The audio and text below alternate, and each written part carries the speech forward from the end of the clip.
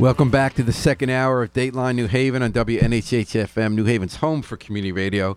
I'm Paul Bass, inviting you to look behind the headlines and the stories that make New Haven tick. Well, we have someone in New Haven who helps us understand what's happening in Israel, and there's no more important time than now to tap her knowledge. Tzippy Shmilovitz lives in New Haven, and she's the American correspondent for Israel's largest circulation print newspaper, Yediot, Ahronot, or ynetnews.com, right? That's the website in English. And Tzippy's been here how many years? 6. 6 years in America, writing national correspondent America for Israel. And we're going to talk to her now about the horrors taking place in the Middle East. And Tzippy, before we talk about the journalism part of it, how does it affect you as someone who is an Israeli? It's been awful. And I can get you close to the mic, yeah. It's been terrible. The thing about a tragedy in such magnitude when it comes to Israel, which is such a small country, is that somehow you know somebody who knows somebody who was affected. So everybody has friends of friends, or they know somebody. I have a very good friend of mine, one of my best friends. He lost 3 family members. They were murdered. Another 7 are kidnapped. Seven of the kidnaps out of 220 or whatever it is. So so we had 10 family members in this thing. Where were they? They live in Be'eri, kibbutz Be'eri, and is that idealistic kibbutz, the kind of peace kibbutz where they had all the great relations with people in Gaza? Almost all the victims comes from these kibbutzim that they're all what you would call peace now, shalom achshav. They're all to the left. They're all peace activists. Some of them serious peace activists that they died. And so your friend didn't. How did he escape? He lives in Tel Aviv. But his family members were living. Yeah. So he has a sister that was murdered, and another sister is kidnapped, and there's a whole bunch of kids. The youngest is 3. They're all kidnapped. So 3-year-old is kidnapped. Yeah. No, from his family. The youngest is 3. So it's been horrible. You cannot fathom any of this. You cannot understand it. It's just, and when you hear exactly what happened, the level of barbarism, the thing that were done, it's monstrous. It's not even. Well, it's so interesting that it was videotaped on purpose to show the world, to show the barbarism, with the calculation that Israel would then respond with great force, and the world's. Yeah. And that world's would go against Israel for that. And also, there's sort of a high on violence aspect of the left that when they saw the barbarity, it actually thrilled people. Yeah. The violence led to thrilled celebration about what they did to Israelis and the people's heads they cut off on camera. Yeah. And since the flip side is that a lot of these people, they can't fathom that something like that was done, that this level of barbarism happened. So you just deny it. It never happened. But it did. There's a lot of footage. How about you have family there? I don't have a family there. No. We are Tel Aviv people. But how it's affecting them? It affects everyone because first you have rockets every day, every night. So your family in Tel Aviv, are they every day going to shelters or always, hearing the sirens? Always. There's sirens. They're in shelters twice a day. It affected, yeah. Or are you in touch with them regularly? Are you scared? Yeah. That's another problem. You know, when you're away, in a way, it helps you because I don't have sirens and I don't go to the shelter. And when it's interesting though. You do live on a street where there are so many sirens day and night. Yeah, relatively. I can't believe how many sirens go up and down your street.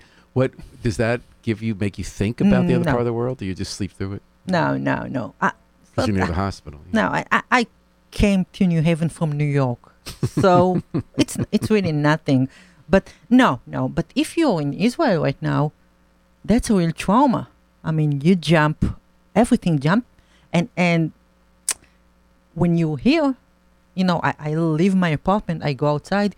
It's beautiful, it's quiet, it's the same really cute New Haven that I really like. But you can't detach. You think all the time about what's happening over there. I remember after Ukraine was attacked, I would walk around town and think, I'm just walking by these buildings, and I don't have to worry that any minute, the way in Gaza, first at Israel and Gaza, and now the missiles being fired from Hezbollah, that the Palestinians and the Israelis always have to worry if they walk down the street, all of a sudden with no notice, a bomb's going to come blow up a building or blow you up. That's a different way of living. Yeah, And I feel yeah. so almost guilty or fortunate that we're not living that way. Yeah, the guilt is a real thing for me as an Israeli who lives here, and I know everybody's there. You feel guilty. On the other hand, it's not easy. Time difference, just being you're in the news all the time. You don't know what's going on. If you don't hear from my brother for 3 hours, you get nervous. Really? How often do you Yeah. hear from your brother? I try to talk with him, a few times a day. Really? You know, Was that true before October Messenger 7th? and things like. Not to that extent. No. And he's in Tel Aviv? He's in Tel Aviv. Yeah, he's okay. I'm not worried. But yeah, I mean the country is in a complete shock. It's just overwhelming. And there is fear and there is all the emotions that you can imagine. There is shame, there is embarrassment, how easy it was for them to just step over the fence, go into our I actually think kibbutzim. that was kind of heavy. I think it was important for people to kind of challenge this myth that Israel's smarter than everybody else, right? Like Hamas is really smart. Donald Trump said it. He said they're smart. He was right. I mean, they were smart. I don't, yeah. They got details about where everything was in the kibbutz, what they had to knock out to get rid of the communication system. They just walked across. Yeah, exactly. And I mean, I guess you can compare it a little bit to 9/11 Yeah, I do. because that was very smart I remember too. the first day running into Yeah. a state representative I know who's African American, and for him, what it meant as an African American, and I would always challenge sort of America's ideas about the world, is that he said we always assumed we're smarter, Yeah. and that made us safe. And these guys were smart. Yeah, but in Israel, in this case, it was also a terrible government decision because the soldiers were not there. They moved everybody to Right? protect. They made an assumption that the threat was from Hezbollah, and Hamas did a really good job of hiding their intentions. Yes, and they trust. It's high-tech nation, so they trust technology and the human soldiers. They were moved to the West Bank to defend settlers, and that's part of Netanyahu's conception. Hamas will just give them some money, they won't do anything, and will defend the West Bank, which is the place that they really care about. And that left the South completely exposed, and it's been like this for 15 years. It's not new. Rockets didn't start now. It's been years of rockets to those kibbutzim and small towns, and nothing was done. And Netanyahu was warned by generals. He did get notice, and he said, "You're being alarmist. I don't want to hear it." They said, "Hold off That's on this changes to the Constitution that is dividing the nation and making people not signed up." And Hamas knew that Israel was vulnerable because Yeah. of its political chaos. Yeah, we on October 6th, the Israeli society was already very fragile and very exposed and very weak and extremely divided, more divided than ever. So I don't know how long they worked on this, Hamas, but it's probably been a while. And they came and just nobody waited for them. And I think the easiness in which this happened in what should be a safe place for the Jewish people, I mean, that's why Israel was created after the Holocaust, a safe home for the Jewish people. And suddenly, there's nothing safe about it. They just came, crossed the fence, and killed these babies. And the level of fear is, I cannot even describe. Tzippy Shmilovitz is the American correspondent for Israel's largest circulation print newspaper, Yediot, Ahronot, and she lives in New Haven.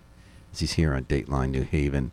What about since then? So we all knew, I mean, everything was spoken. This wasn't hidden. Yeah. Hamas said we did this because people were forgetting about the Palestinians, that we knew if we did an attack, Israel's strategy has always been, especially people in charge of Israel right now, to hit you back harder.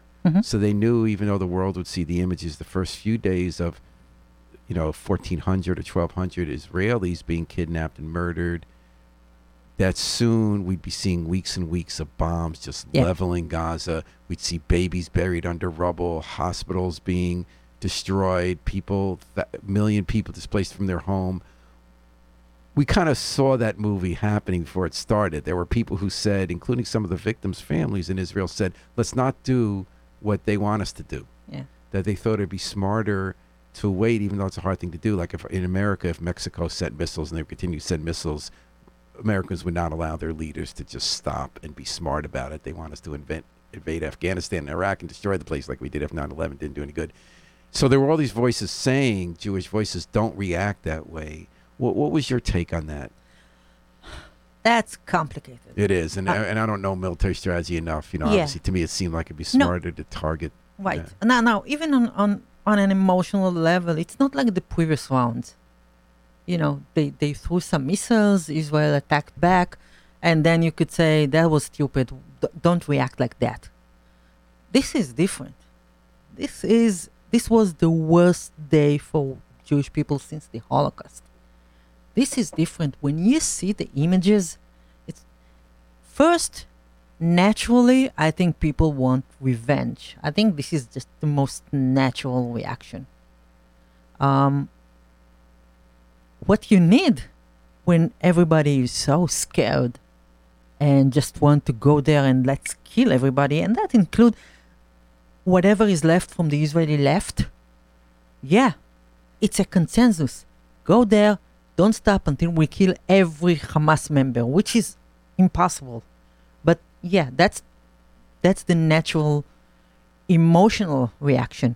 But for that you need leaders. You need cold leader, cool mind. Which I had thought Netanyahu would be, despite him being corrupt. And, I thought he had that cool head, and he's not. Is that because he's trying to save his position? That's because he's compromised. That's because you cannot trust him right now. Even if he makes something that may look like a good decision, you don't know why he took this decision. That's why, and that was the purpose of the demonstration throughout the year before. Somebody who is under indictment, somebody who his mind's only occupied with his own political survival, he cannot be the prime minister. And now, anything he's doing, you don't trust him. You don't know if he's doing it for the sake of the country, if he's doing it for himself. Why he isn't more urgent to bring the kidnappers back? Because it's not. It doesn't seem like it's an urgency. And he's scared of his own people. He's not, like, in a moment, Joe Biden was the leader who spoke to the Israelis. He went there and he went out and saw people and reassured them in almost Bill Clinton way. And hugged them. Netanyahu was hiding from his own people at this moment of truth. Still does. He didn't went to any funeral.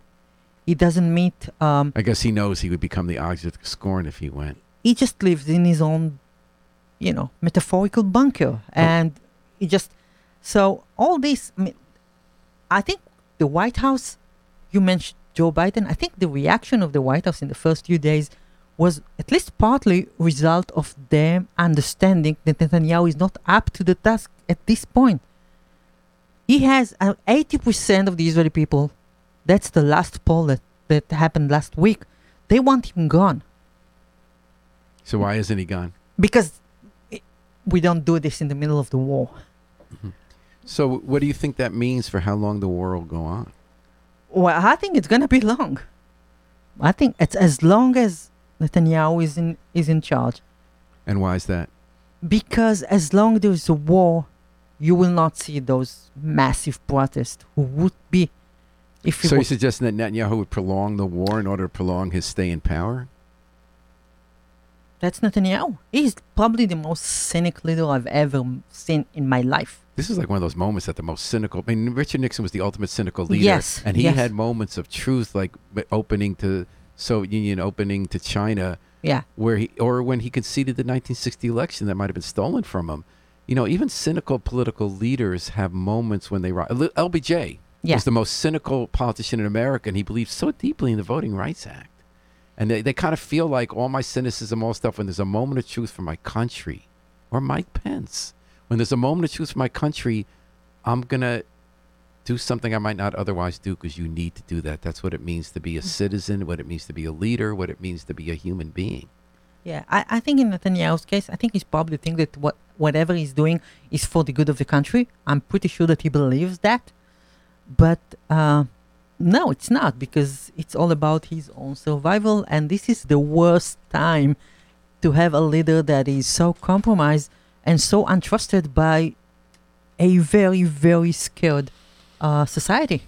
So that's one thing, you are a writer, so you have some influence in how people think about this stuff. And I've been noticing how writers who are Jewish or sympathetic to Israel, but very unsympathetic to the government, not just the Netanyahu government, but the Hamas-like people in the government, right? Like Itamar Ben-Gvir, who used to be banned from politics because he was such a murderous racist, and he wants to just give people weapons in the West Bank to mow people down. And then I noticed that people feel that it's a tough line to walk, because obviously the conflict didn't start yesterday. Obviously, Israel's been making moves that make it harder for years to settle this conflict.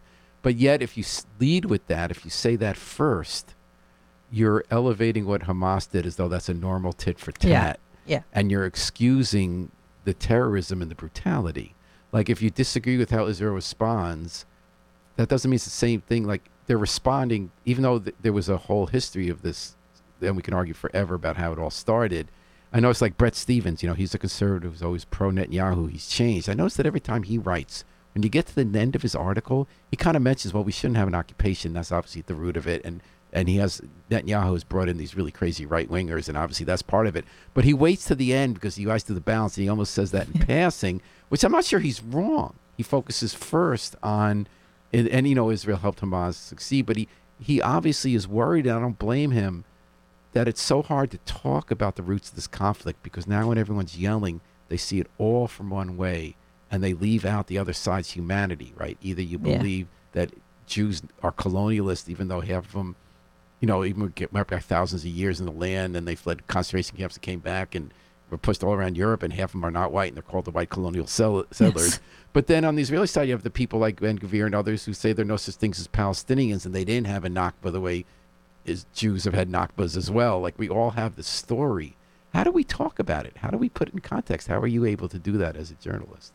It's incredibly difficult. First, I think, and that's something that it's more difficult, I think, if I'm here and I speak to people, and I have to start with, first, we can't start the discussion before we say nothing that Israel has ever done justify what Hamas did. Nothing. That's barbarism. They are monsters. They should be erased. I don't get how the left in this country, which normally is against right-wing theocratic fascism, people who will kill women for not wearing a veil, or will just kill people for being gay, and want to have that kind of government, how they embrace that nationalism and feel it's exciting when they commit terrorism or fight to create a right-wing, homophobic, misogynist caliphate. Yeah. But Israeli nationalism, because nationalism was not necessarily a good thing, but they say it's inherently wrong that there's Jewish nationalism, but it's a heroic that there's fundamentalist, theocratic, fascist, anti-gay and woman. I don't get it. I'm having trouble figuring that out. Yeah, I think the left, the far left, in America and in the global far left, they completely lost its way. They lost their mind. And you cannot, there's no way, even if most of these people are either very young, very ignorant, very anti-Semite, or they know what they're doing and they're just being cynic. Now, there's all kind of mixing of, it's about race and it's about class, and it's about anyone who is weak is always right. And there is the oppressor and the oppressed, and it's incredibly complicated. But if you cannot unconditionally say this is medieval barbarism, then whatever moral high ground you think you have, you don't have that. And what about people who say the hesitancy to criticize the Israeli government? How does that fit into that? So, yeah, because we're at war, because there is an existential fear that I think people in Israel never felt, not even in Yom Kippur War, then, you gather around the flag. So nobody thinks straight right now. Nobody. In either side. People just being crazy. So once you are unequivocally condemned what Hamas did, then we can have a conversation. Okay, then we can say, yes, history didn't start on October 7. Stuff happened before. The occupation is bad. That's something that I didn't change my mind at all. At all. The occupation is the root of all problems. So you can say that. Now, how do you say it when you write back home? That's a problem. I did notice one of the family members of someone killed said, we got to stop the tit for tat. Yes. But Yes. saying you should stop tit for tat is different from saying the person who.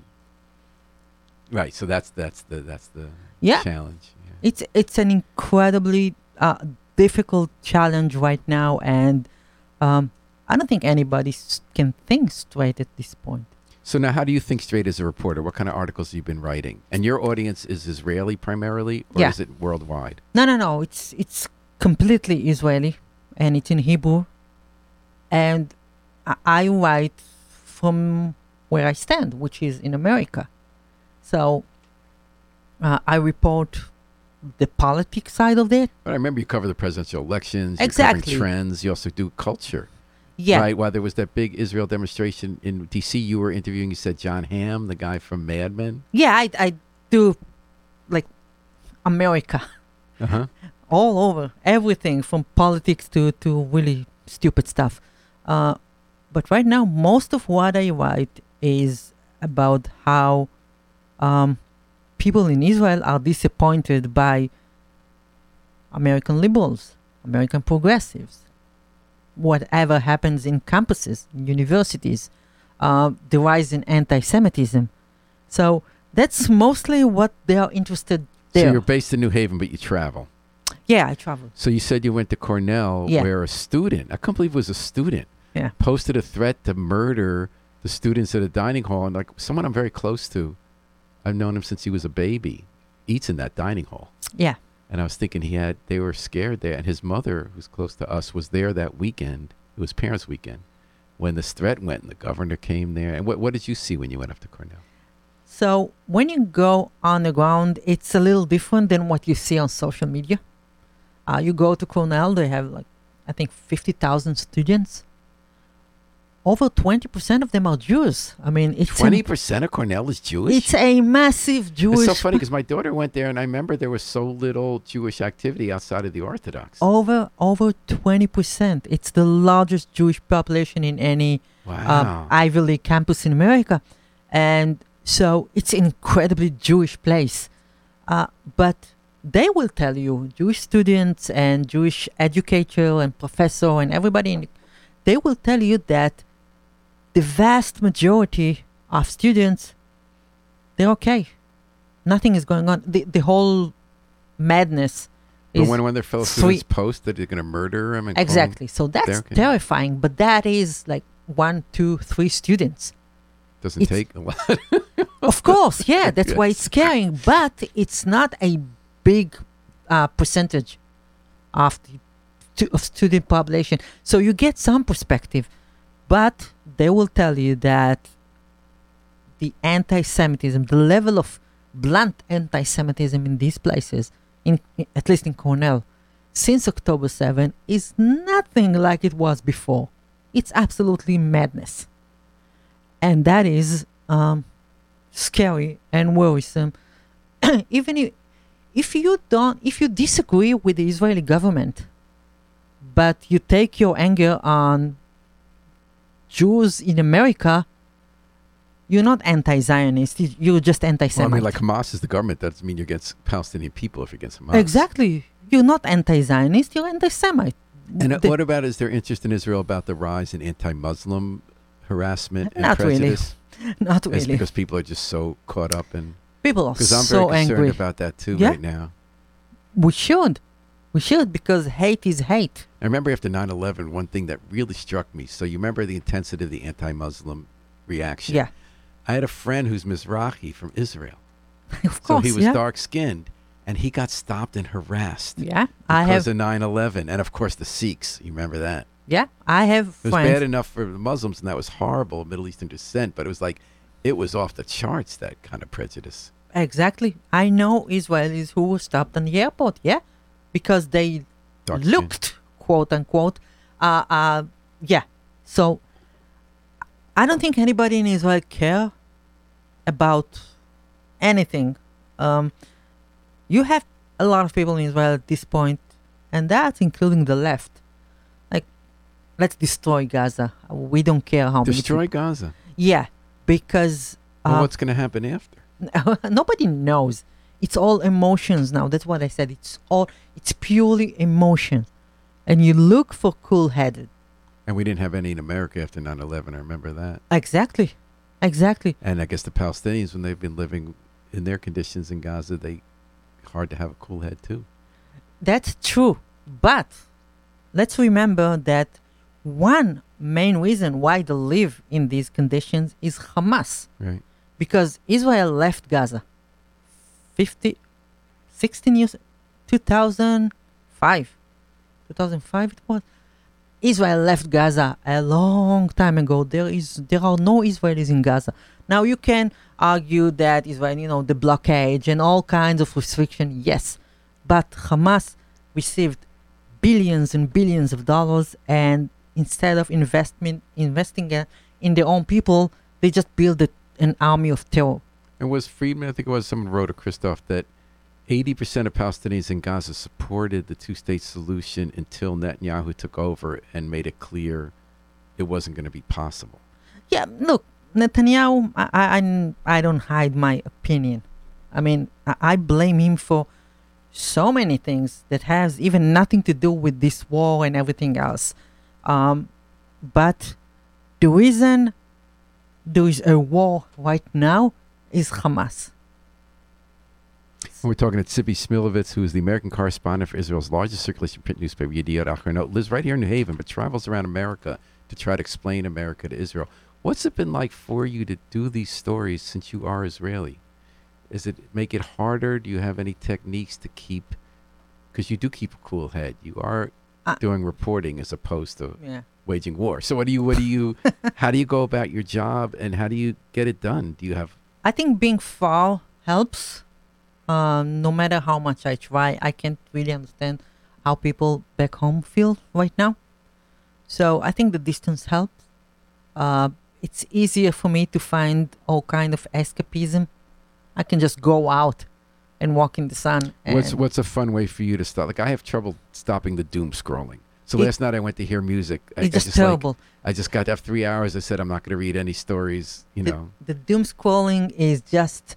And then you go past the news because you're always checking every minute to what's said on social media. And I even stay off Facebook. I even just go to Threads, and even there, it's just like on both sides, it's just so hysterical and mean. It's just terrible. It's just awful. And it amplifies the harshest voices. Yeah, and so do you have time where you don't? Because you can talk to your brother several times a day. I'm trying. I listen to music. I watch movies. I try to. Last week I managed to read a little bit. First 3-4 weeks it was just impossible. It was just that. It was 24/7. And how much did you have to file? How often did you have to file articles? Well, it depends. I write every day. Mm-hmm. That's just daily news. And there are bigger magazine stories that are over the weekend. So what are you covering today? Today I covered Elon Musk reminding us that he is an anti-Semite himself. Yeah, that was some incredible stuff. Oh my God. What an idiot. And there is... You know what's got me? His name sounds Israeli. Like, I used to think he was Israeli. I didn't know he was a Christian with Elon. Yeah. He came from South Africa, and he's just a white nationalist. Well, they just did a study that not even close to any other social media outlet that's having trending about hate messages about Jews and hashtags and lies about Yeah, Jews. yeah. He turned Twitter into some really just Nazi haven. So do you read Twitter? I stay off of Twitter. Do you need to as a reporter? I You're have to. reporting anti-Semitic. Yeah. I have to, though. Twitter is not a reliable news source anymore, so I don't have to be there that much. But I need to be around because Elon Musk will do this thing. And there is this crazy story about, I don't know if you heard about that TikTok video that told people to go and read Bin Laden's letter to America from 2002. So this girl, she came up with a TikTok clip, and she said that she read Bin Laden's letter. Do you remember that letter from 2002? He wrote over there, "Why we attacked you," and it was all you help Israel, you help the Jews. The creation of Israel is the biggest humanity crime ever.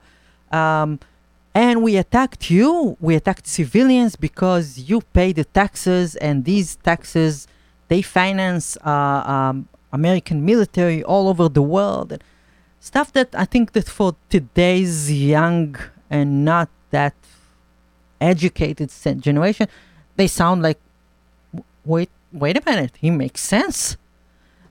So she told people to go and read this letter.